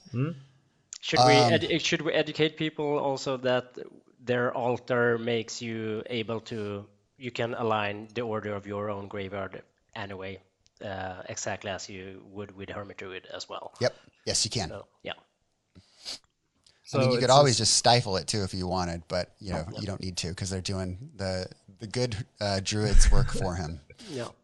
Yeah, they're putting something up for the slaughter, but it's in your benefit. Okay, so game or match 3? Match 3 was a feature match. Actually, I played Brian Kowal, BK out of Madison, Wisconsin. The Boat Brew, the Ponza player himself. He's a very good player, and I had never met him before, but he's obviously, he's friends with Mike Hoyp, and so I had chatted with him, during the day, and at some point this match will be streamed or the recording will be shown, so you'll get to see it. So I don't want to spoil it too much, but he was on the Solution deck or Angel McAngel Face or whatever we're calling it. I think he called it Solution Fire because he cut the counterspells. Yep. And he's running 3 Future Sight in the list and some Silver Knights. And I really liked the list. And it was a very, very scary matchup because he has so much interaction. He has swords and he has Scylla Cleansing. Yep. And the games were very close. Very, very close. And he's playing Meddling Mages also, right? So yep. Those can be problematic. Fire Ice, real easy to tap a Ghoul or tap a Dreadnought with Ice. I just thought about the fire side of it, but you're right. Yeah. Always think of Ice. But what's the correct name to name with Meddling Mage if you land turn 2 and you have open deck list? Is it like Cross on Reclamation, or which card would? It's hard because one of the advantages obviously with this list is I can go either direction, right? Yeah. But they have so many outs against a Dreadnought, like a natural Dreadnought. So Yeah. I mean, you could just name Hermit Druid, and then tap down or swords the Dreadnought. Yeah. You can also just kind of wait and see what I do. But I think it's probably Hermit Druid would be the correct name, or Dreadnought. Hermit Druid or Dreadnought. I would just try to stop one half of the combo, just shut it down, and then sculpt your hand to deal with the other half. Honestly, I was kind of over the Devourer combo, but now looking at the Star Spangled Slaughter deck list, I'm kind of into playing this now. Also. Yeah, but that deck is. Yeah, I think like Lightning that's Angels the and Exalted that's the Angels deck and- list that probably like has gotten most attention. I think post LobsterCon. Because like Solution is people like it, but it's a bit clunky. So but this one is so straightforward. So it's a very cool build by Brian. Yeah, it's a really good list. I mean, obviously, I won a monthly playing the Solution, playing the Predict list or whatever, and all those games were super close and tight. And the only reason I beat Elves is because he had to mulligan in so many of his games, and I just had enough game one answer, or I have enough answers in my main deck, and the games are still really close, right? I mean, Elves should have beaten me. But but Solution it's a hard matchup for Elves, regardless. Like sure. I kind of like the this Miser. I just want to mention the Miser Worship, also the sideboard on Koval's. Like Worship is a underplayed card, I'd say. It's very, very strong if it works out for you. If you're playing 19 creatures, I think it's solid. Yeah. And that could also be a big problem for you, I guess. So you need a lot of answers to some weird stuff, and you're also afraid of all the like swords and like some weird things he's got going there with the ice and even lightning bolts, I guess, for your just to slow me down. So, so you need to take a lot of things into consideration during sideboarding and during the whole games, I guess. Yeah, it's exactly the kind of deck that you don't want to see as a combo deck, right? You never want to see that mid-range deck that has all the disruption and the pressure, because those are the scariest for combo decks, and that's exactly what he was on. And honestly, I got lucky with some of my draws and the way that the games played out. And I got the win. And I think I was his only loss until he got into the top 8 and lost in the top 8. But very good deck, very good player. You'll get to see that match when that recording gets released. But there are some crazy moments in that match where, it's like you have to draw this card in order to win or to stay alive, and I don't want to spoil anything too much for when the video comes out. But I'll be curious to hear what you guys think. Yeah, and you'll be sure to post it on your Twitter or whatever, and people will probably find it in the like Facebook groups. And I guess. Yeah. But spoiler alert: I did win 2-0, so I was able to take it down, even though the matches were incredibly close. So you're 6-0 in games right now. Yeah, 6-0 in games, and getting confident, getting nervous. I talked about this with Mano.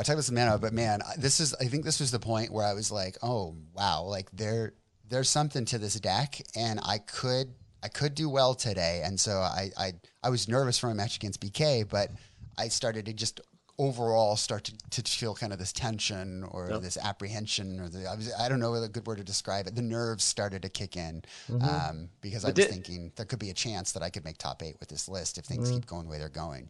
But it's super weird because like you must be the player who has won most monthlies, right? Like I feel you have won 5 or something. I don't think it's 5. It's a handful. But I won like the Spring Fling and exactly. Some other tournaments. But even so, like it's so weird that you haven't actually played a IRL big paper tournament so far. But because the nerves are of course much more IRL. Yeah, they're more real in the real tournaments because you're playing all your matches in one swoop also. Yeah, it's so intense, so intense. Yeah.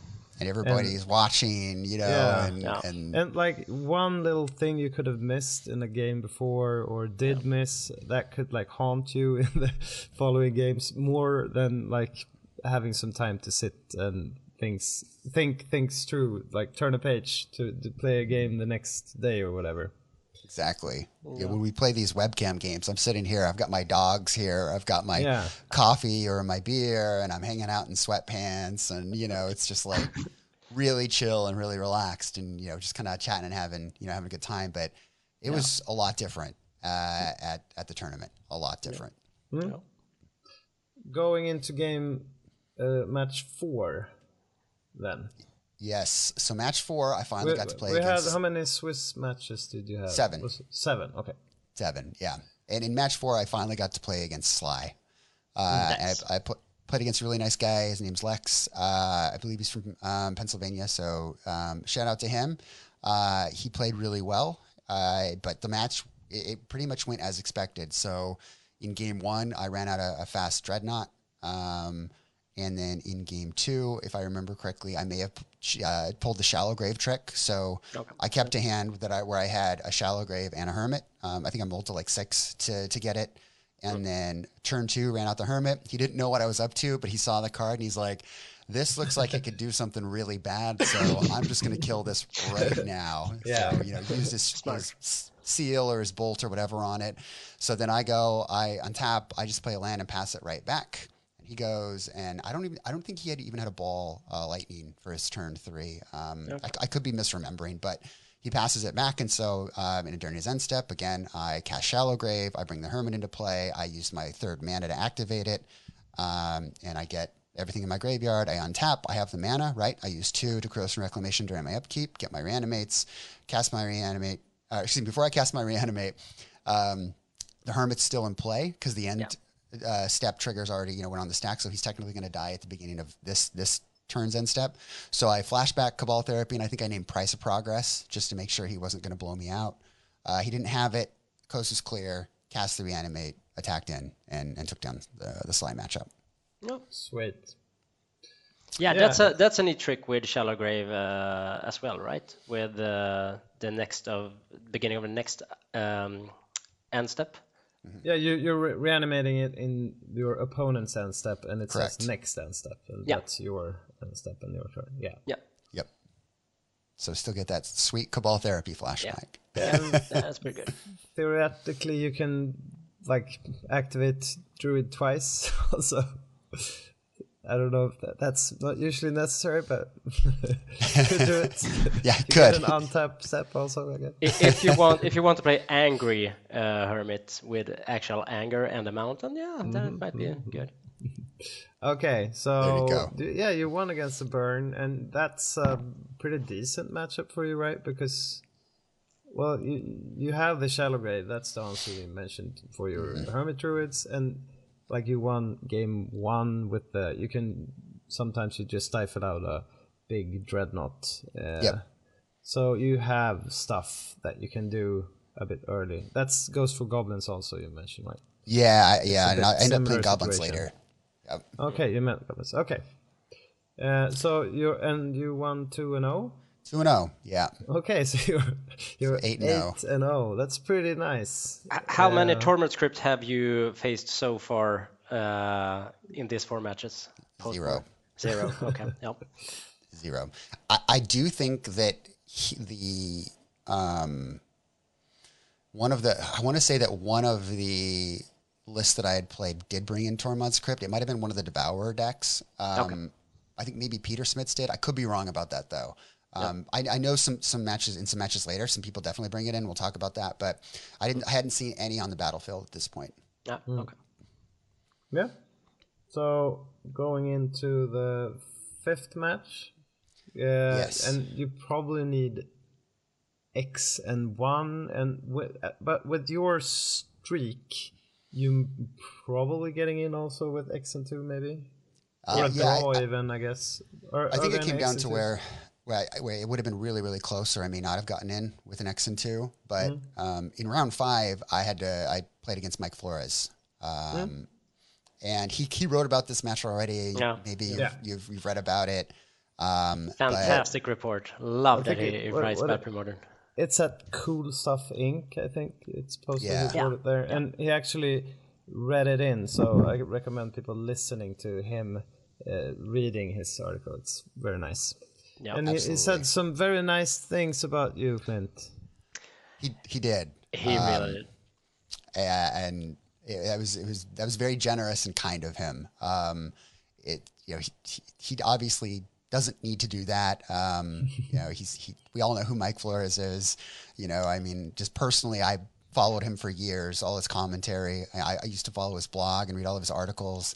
When I saw him, this is a little embarrassing, but when I saw him at the tournament, I ran into him in the morning and I just said, "Hey, you're Mike Flores, right?" And he's like, "Yeah." And I was like, "You don't know me. It's not a big deal, but I just wanted to say, like, I really appreciate all your content and that you've done over the years and everything you've done for the game. And you even like created this really bonkers mono blue modern list, like way back in like 2010 or 2011 that you thought would be really good in the meta. And I played it in like this small tournament and just like destroyed all the storm decks, just like you said. And I just think that you have a good, grasp on the game, obviously. And I just really appreciate everything. So I totally like fanboyed out, and then afterwards I was like, oh gosh, he probably gets that all the time. What are you doing? No, that's nice. I think more people should do that because like everyone thinks that people get annoyed by it, but no, I don't. I never heard anyone being annoyed by it. That's probably a bad person being angry with someone coming up to them. Yeah, I mean, flatter always works. It should, at least. Maybe I don't know. But anyway, I was really nervous to play against him. Let's just say that. And like Flores, he's a grinder. He's been like, I think he hasn't played like pre-modern that long, but when he got into the format, I think he's been like, if he has time to play, he plays. He can play like 10. Like, do you want to try a deck out, whatever? And he can play 20 matches, whatever. He can just like grind through. And he brought the coolest, weirdest deck. I thought that this would be the deck that most people talked about until after the. Yeah, but this is an established deck for sure. Okay, yeah, but it's pretty cool anyhow. Like with the, well, it's a replenish deck, I guess. Yeah. With squeak, but yeah. The old Squeeplenish, slightly tuned based on some playtesting that he had done, and I had seen him play the earlier matches, so I knew what he was on. That again, that's I guess another advantage of being done with your rounds so fast, as you can kind of walk around and see what people are playing.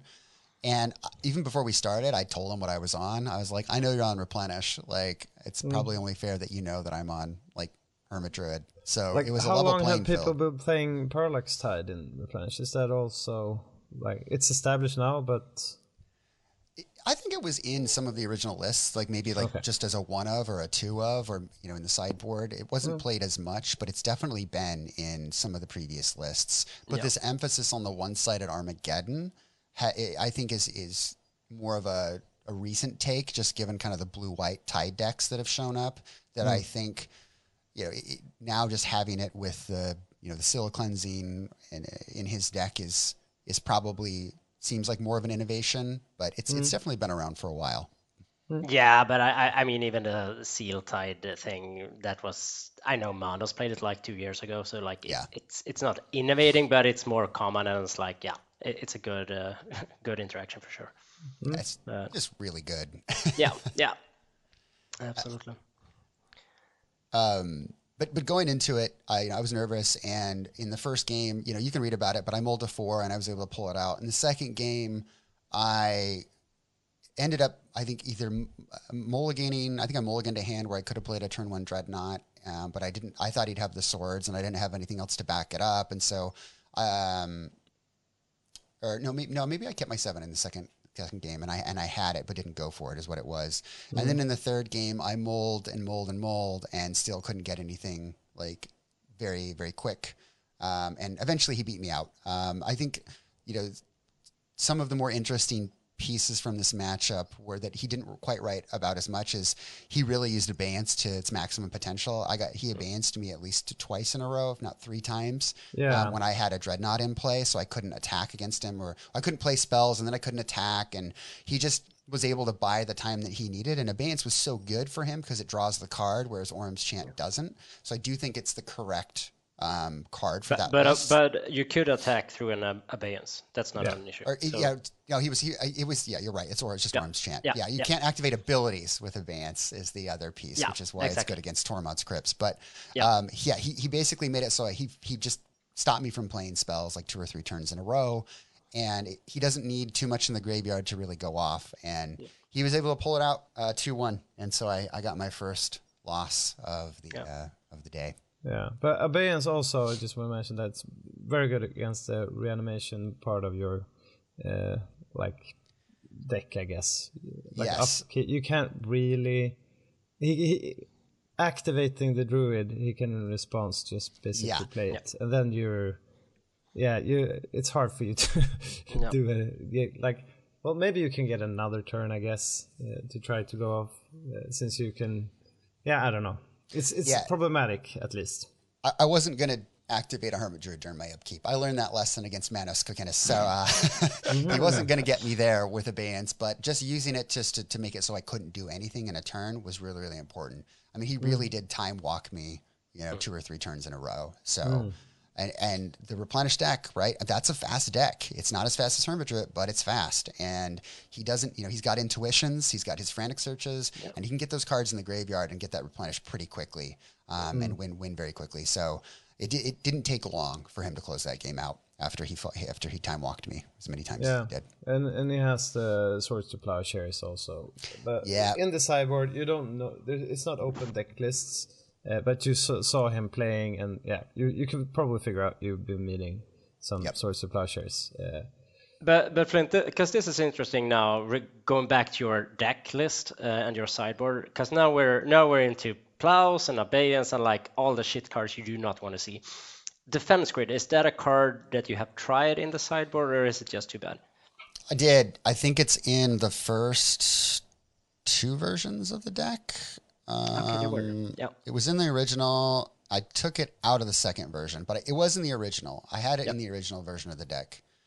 Okay. Yep.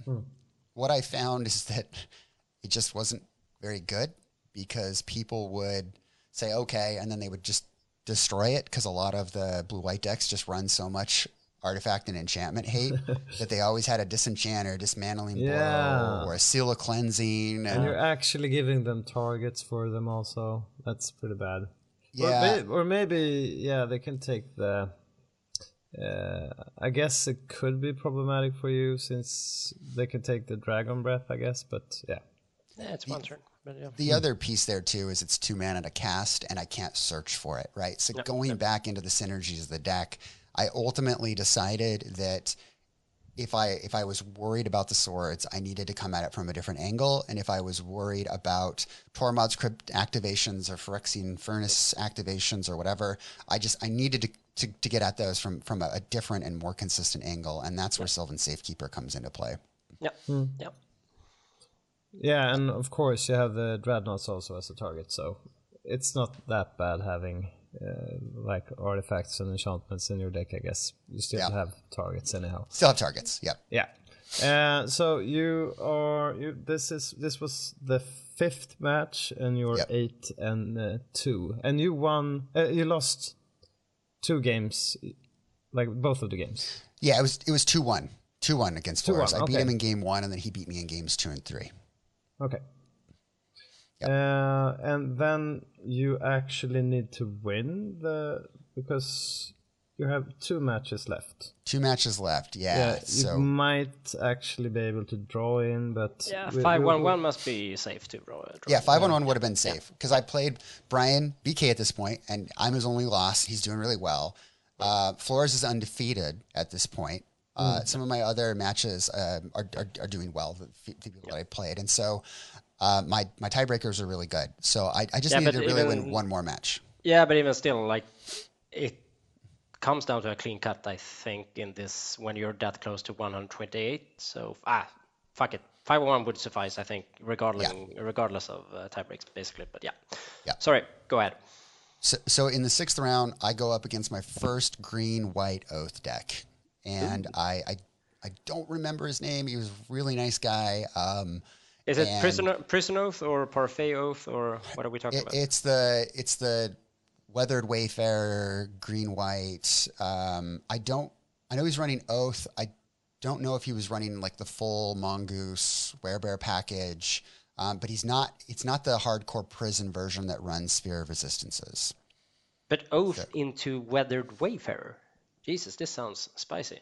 It was, and maybe I'm mischaracterizing it, but it was pretty standard. You know, the cards that he was running out, and I beat him pretty quickly in game one with a Sutured Ghoul, I think, and then in game two, this was the more memorable piece. But in game two, I'm able to get the Druid in play, and then end of turn, I activate it, and I get my combo all set up across Reclamation, and he's dead to an attack, and he's got a couple creatures in play. I know the coast is clear in his hand. He doesn't have Swords to Plowshares or anything, and I swing in with my Ghoul, and he's like pretty calm and collected, and rightly so, because he has an untapped Core Haven. And so he pays the cost, he taps his Core Haven, and he targets my Ghoul, and I tap a Yavimaya Coast, and I cast a Stifle. And Sweet, yeah. Stifle Core Haven. Once again, Stifle saves the day. Yep. Yeah, because that play and then swing back with like a Terravore that's 26 or something. Pretty bad. Yeah. But so Stifle again, right? We're seeing these main deck cards that serve these other functions, and Stifle is just so sweet in the list because you can stifle a lot of the cards that work really well against your combo. You can stifle Crypts, you can stifle Furnaces, you can stifle Core Havens, you can stifle Seal of Cleansing, you can stifle all of these answers, and you have these in the main deck, and so the Stifles never come out. And the Vision Charms almost never come out too. Yeah. So where were we? You're won. You're 5-1 now. 5-1 now. You can draw into your last. And I've only lost 2 games the entire day to Mike Flores. Everything else was 2-0. Very neat. And did you draw in, or what happened? So in the last round, I played against a gentleman named Nate. Really nice guy, and he was having a good day himself. But we crunched the numbers, and I'm not very good at this because I haven't played in a lot of major tournaments. But I had BK and I think Flores was there helping, and some other folks were kind of taking a look at the numbers, and I could have drawn in to the top 8, but Nate could not have drawn in. Okay. And we wanted to make sure of that because I didn't want to draw with Nate, and then he didn't get into the top 8 because then I would feel like a real piece of shit. So they did the math for us, and Nate needed to play, and he needed to win to get into the top 8. So Nate and I sat down, and he was also on a green-white list, but I think he was on more of a traditional green-white Oath list. It says threshold, banned threshold. Banned threshold. Oh, that's right. Yes, his list was different. He was running a really unique list that was actually pretty cool. We were looking at it afterwards. Yeah, and we have Mystic Enforcers and stuff like that. It's a sweet list. Yes. That could be problematic for you, but protection from black is nice. No, it was a cool list. Trample work with protection? The trample goes through you trample protection. over. The trample comes over. Yeah, that doesn't really matter. Yeah. But I don't remember the games quite as well against Nate, but he did get one game against me. And in the game he got against me, he opened up with a Tormod's Crypt. Yeah. And then he played a Cursed Totem. Nice. And then he played a second Tormod's Crypt. And at this point, I didn't have the Dreadnought, and I didn't have protection, and so he had the pressure, and I scooped. I think it was game 2 when he had all of those against me.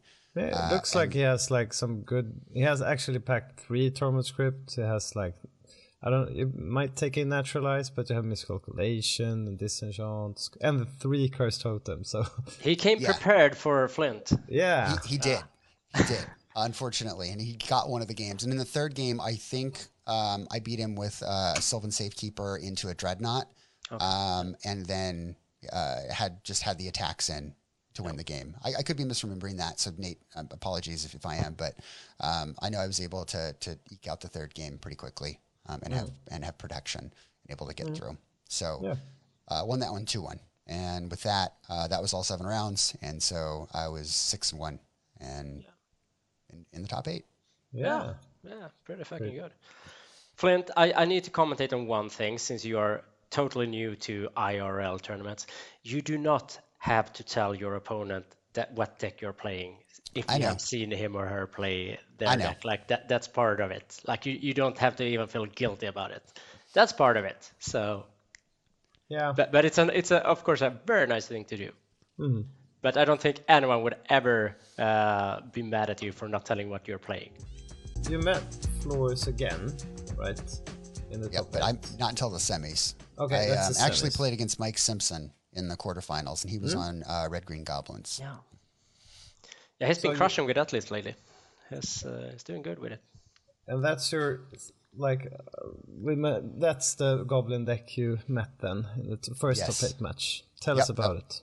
So I did know he was on Goblins, and so I mulliganed into a hand where I could play a first turn Dreadnought, and that's what I did, and won the game 1 pretty quickly. And then in game 2, I led with a Sylvan Safekeeper. And I had 2 lands in my opening hand, and Jens Jaeger was sitting next to me. He actually hung out with me for a lot of the later matches. You know, sad Jens waiting for the bus. Yeah. Best meme ever. Best meme ever. I couldn't stop laughing when I saw Yeah, that. I know. It was so good. But anyway, so I had 2 lands, and so I led with a Safekeeper, and he I don't think he had an answer to it, and then I luckily drew my second land, and was able to play a Dreadnought out as well. And then I knew he was going to go for Tinkerer, right? So he uses a Goblin Matron, and he gets a Tinkerer, and he plays it, but it doesn't have haste, so it sits in play, and it's back to me. And he gets in with Lackey, right? So when he attacked in with his Lackey, I didn't block with my Safekeeper, and so he's got quite a lot of goblins on the battlefield. And so there's this threat of going wide, but his life total is, kind of in danger because I can swing back and beat him.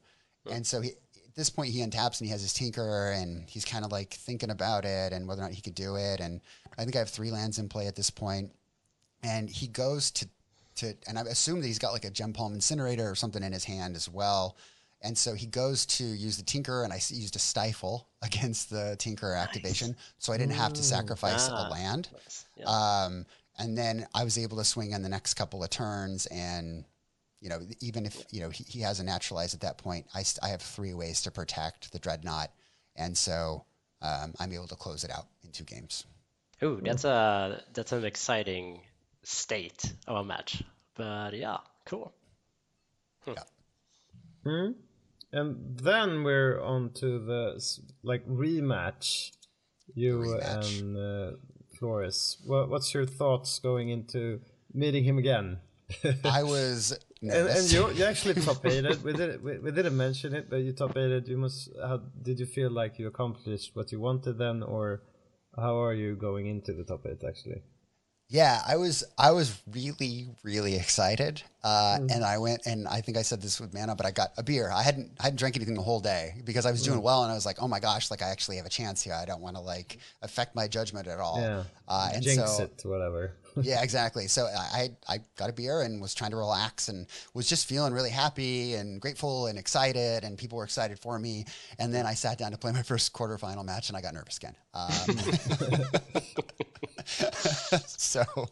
So that was the thing. But I felt even more pressure against Flores, where it's the rematch. He was my only loss, and we're playing on camera, and everybody's, kind of gathered around us watching. And I felt a lot of pressure, I would say, in those games. And I know he's a good player, and he knows my list, and I know his list. But I told myself, I know how he wins. I know his important cards. I played that deck before a bunch of times. I know I can beat it, and I'm faster. It's just a matter of making sure I keep the right hands against him. And that was kind of the headspace that I was in going into the match. Yeah. And how did it go? Well, I won, fortunately, but he didn't make it easy. I actually kept a really good hand against him where I had duress, but I also had the 1 Cabal Therapy in the deck. Nice. So I was able to strip his hand of his enablers. You know, That's the first game, or first game, yeah. Yeah. And then I'm able to, you know, do my thing and close the game out, you know, pretty fast. In game 2, I also had one of the duresses, and so I'm able to take that was game 1. In game 1, I take his careful study, and then I take his solitary confinement, right? So he doesn't have his enablers, and he doesn't have his backup protection, because I can't answer solitary confinement in game 1.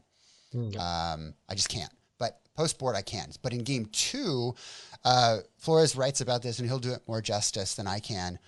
But I noticed the first time we played, he kept a hand. He kept a 7 against me that was a good 7, but it didn't have a Swords to Plowshares. And he boards in 3, so he has 4 in his deck. And he's got Seal Cleansing and things like that too. But he didn't have any answers to a Dreadnought or even to a Hermit Druid in that hand. And I was already up 1 game. And as Mana would say, I was playing with house money at that point. So I could afford to lose a game if I went for something and it didn't work out. And I had the Petal, and I had the Dreadnought, and I had the Stifle, and I was just thinking, if he kept a similar hand this time, where he's, you know, slated to win turn 3 or 4, but he doesn't have an answer to a turn 1 Dreadnought, I think I could just win. I think I could just beat him right here. Any number of cards in his deck, you know, could have made that go very, very poorly for me, but I just did it. I just jammed it. I played my land, I played my Petal, I played my Dreadnought, I stifled it, and I just passed the turn and said, all right. How many mulligans did you do in this game? In game 2, I don't remember how many mulligans I did. Because I think, like, the way Flores writes this, like, the tale goes, that you mulligan to 4, totally susceptible to Swords to Plowshares, but you have read him. You are in his head now, Flint. So the mold of 4, I mold of 4 against him in game 1 of our first matchup. I mold of 4 and beat him with that.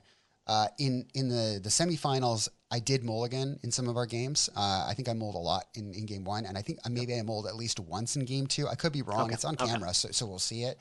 But that's kind of one of the takeaways that we can talk about afterwards. But you got to mulligan with this deck. You can't have the fear in you. Like, you have to mulligan really, really, really aggressively with this deck. And I wasn't afraid to do that with him, because I have played this deck so many times and lost so many games because I don't mulligan aggressively enough that it had kind of been beaten into me. You know, I never draw that 3rd land, or I never draw that other combo piece, or, you know, what have you. And so at this point, you know, I will mulligan as aggressively as I need to down to 4, but I will keep all of my 4-card hands. I usually won't mulligan past 4 because you're just so card disadvantaged at that point that it's really hard to either get the combo pieces or the lands to make everything happen in time. So in this hand, in this game, I just didn't think he had it, and so I went for it. And it paid off. It did. He didn't have it. Yeah. Yeah. So we got there. That you're actually in the finals at this point, and you must be psyched. Yeah, I still have to giggle a little bit about it. Or were you more because I can't believe it happened. were you more psyched about winning against Flores even, maybe? I was very excited. Yeah. And obviously I didn't want to like be disrespectful or anything like being happy about it or whatever. I was trying to like play it cool.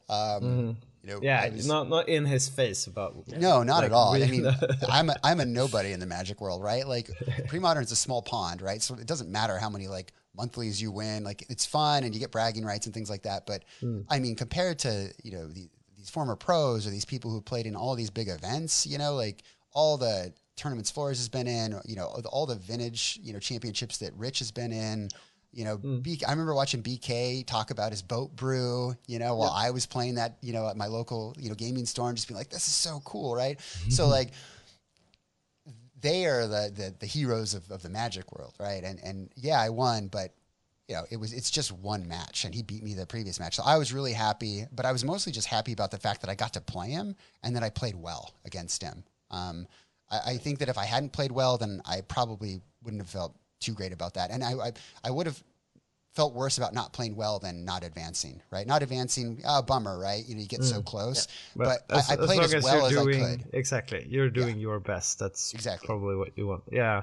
But I seldom remember my wins, but I always remember if I do something wrong or some bad losses. Those goes with you to the grave.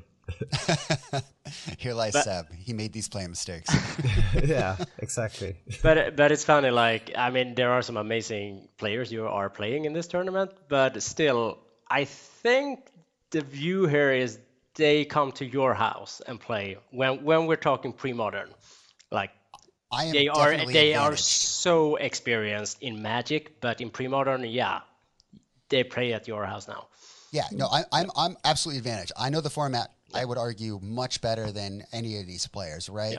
We've been doing this online for 3 years now, doing tons of content, doing tons of theory crafting, deck building. I know the format really well, and it's a huge advantage, right? Yeah, and we have a lot of great players in the top 8, and also Ole Rode, he wrote a report that I read, and he's being humble about what you're mentioning now, Anton.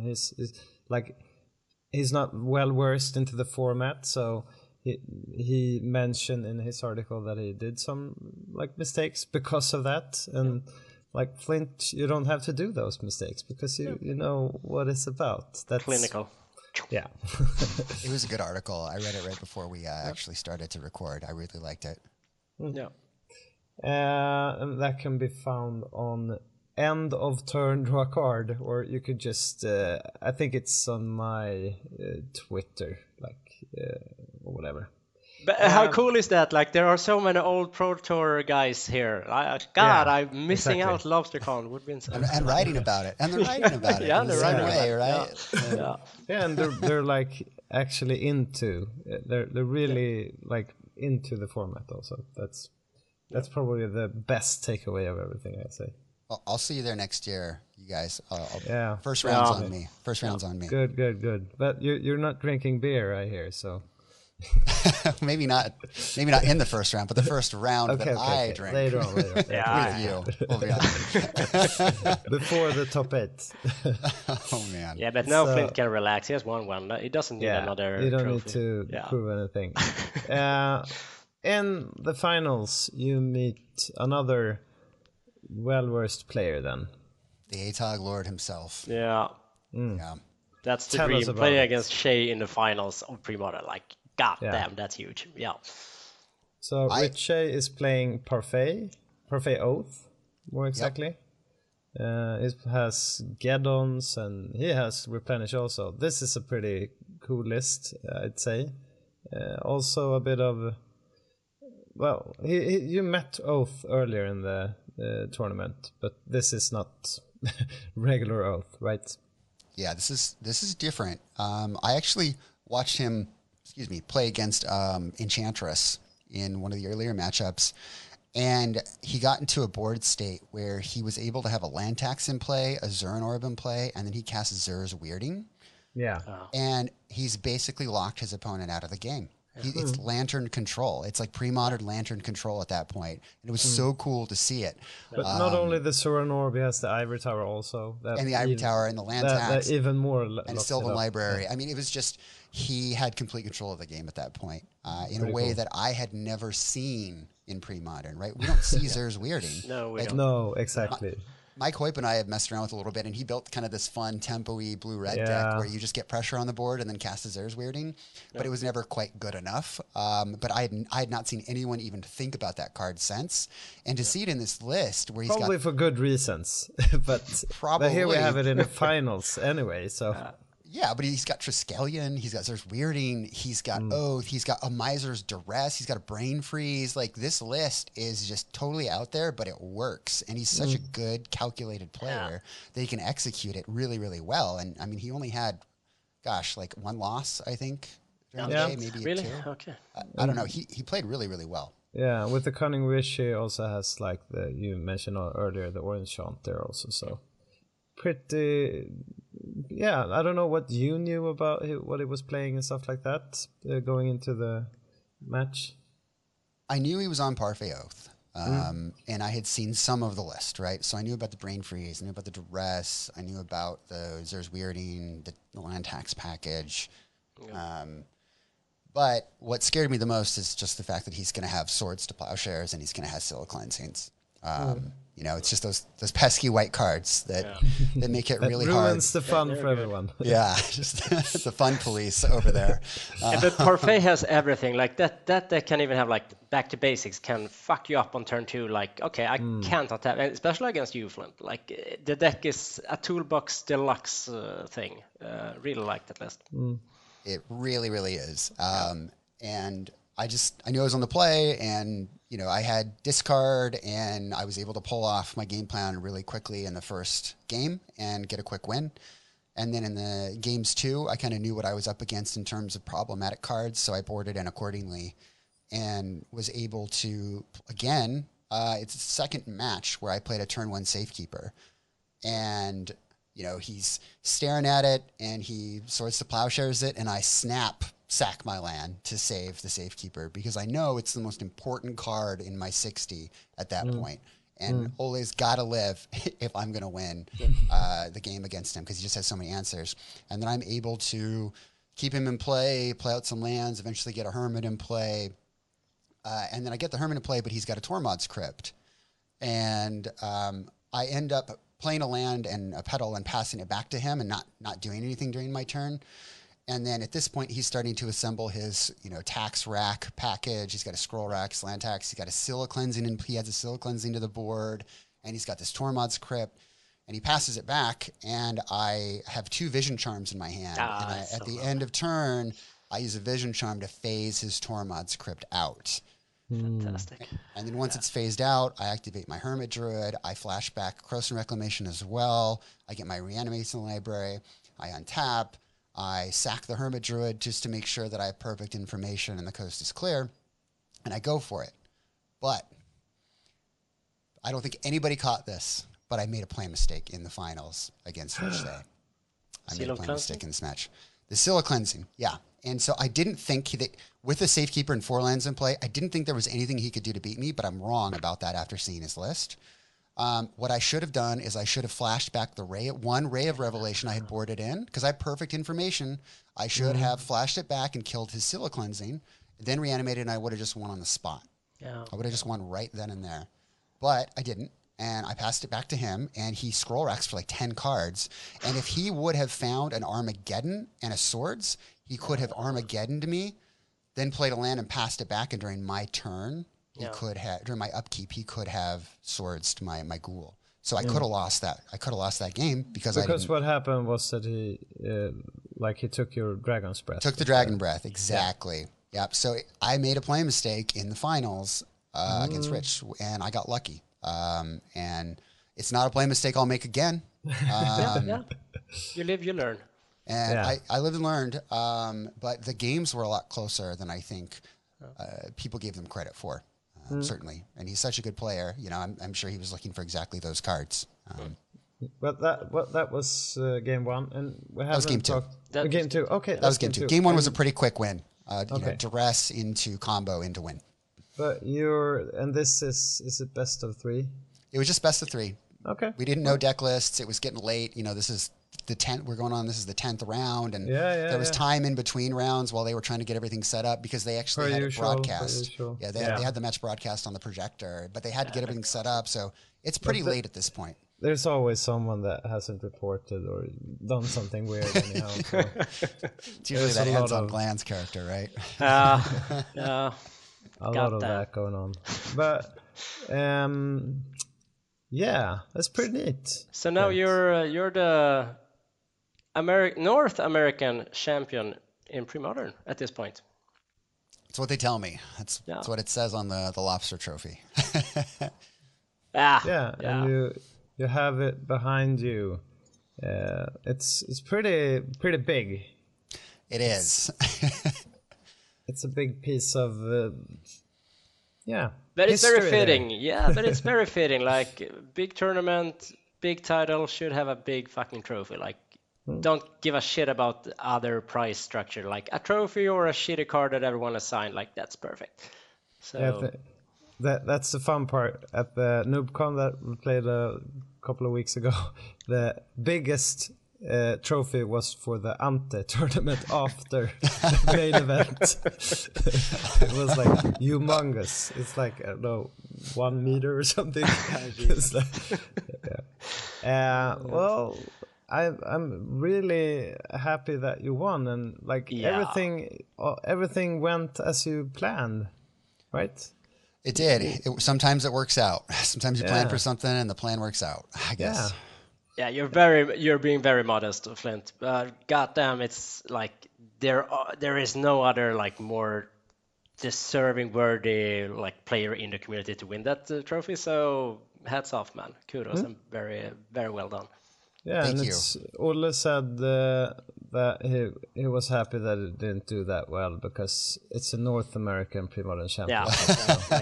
Yeah. It's just A swoops in and European scoops can up the come in trophy. there. He came 10th place with elves. Yeah. Have we missed anything? Probably. But I think people should be able to understand what like Angry Hermit is about at this point, right? Yeah, I think so. I mean, I would just, if you decide to pick up the deck and play it, just remember that, you know, so many cards in your deck can do more than one thing, right? And just because they play Graveyard Hate doesn't mean it's over, or Core Havens or Seals or any of that stuff, right? There's always an answer. And I think it's just knowing the deck, and if you listen today, you kind of understand why I have the sideboard cards that I have in there. Don't overboard, don't overthink it. And don't be afraid to mulligan. I guess that's the last piece that I mentioned earlier, but maybe not quite as much. And Flores wrote about it in his article as well, but I mulliganed to 4 cards at least 3 times during the tournament. I mulled down to 4, and I won all 3 of those games. Yeah, and because I haven't kept score, but I think you lost, was it 3 games? Or no, 4 games maybe, because you lost 2 to, you lost 1 match.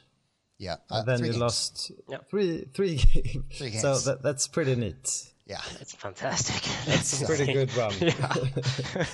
Yes. Pretty good. Pretty good. Yeah. Well, congratulations once again. Congrats, man. Should Thank we end on that, Anton? Do you have any more questions we have dragged everything we can? Yeah, out I of think Flint at this we point, should right? also add some like speculating on Magic finances. Like you want should to try talk to about that? buy your Torment scripts now Okay. before they peak to like 3 No, cents. no. Thankfully, that's not on the reserve list at least. Yeah. Yeah, but it's good to that's probably one of the cards that I have most of. Like sideboard cards, you need them for all of your decks, I guess, and that must be one of the cards. You need that you Duresses, Naturalizes, and Torment Scripts to enter this format. That's and the Impulse. Like those are the 4 cards. have. Impulse. Goes into every deck. Okay. Do you want to add any card before we leave to that list, Flint? I love Enlightened Tutor. I know it's Enlightened not in this. Tutor, I know it's okay. not in this list, but I'm a big proponent. Yeah, but fan we're of it. talking about like 2 cents card here. Like Okay. Cabal Therapy. If you didn't, I think yeah. Cabal Therapy is super legit. Yeah, absolutely. Yeah. All right. Thanks, guys, for joining in. Thank you, Anton, for being my co-host here this evening. Thanks, and always a pleasure. And thank you, Flint, for telling us about your great journey. Thank you. And, Thank you so much for having me again. I love the podcast. Big fan. Really happy to be here. Yeah. Cool. Yeah, always good to work with you, Flint. You have joined us before in tournaments on Tolaria as well. So, Yep. and Epic and whatever. Yeah. That's enough of love, guys. Yeah. Now we need to go to sleep.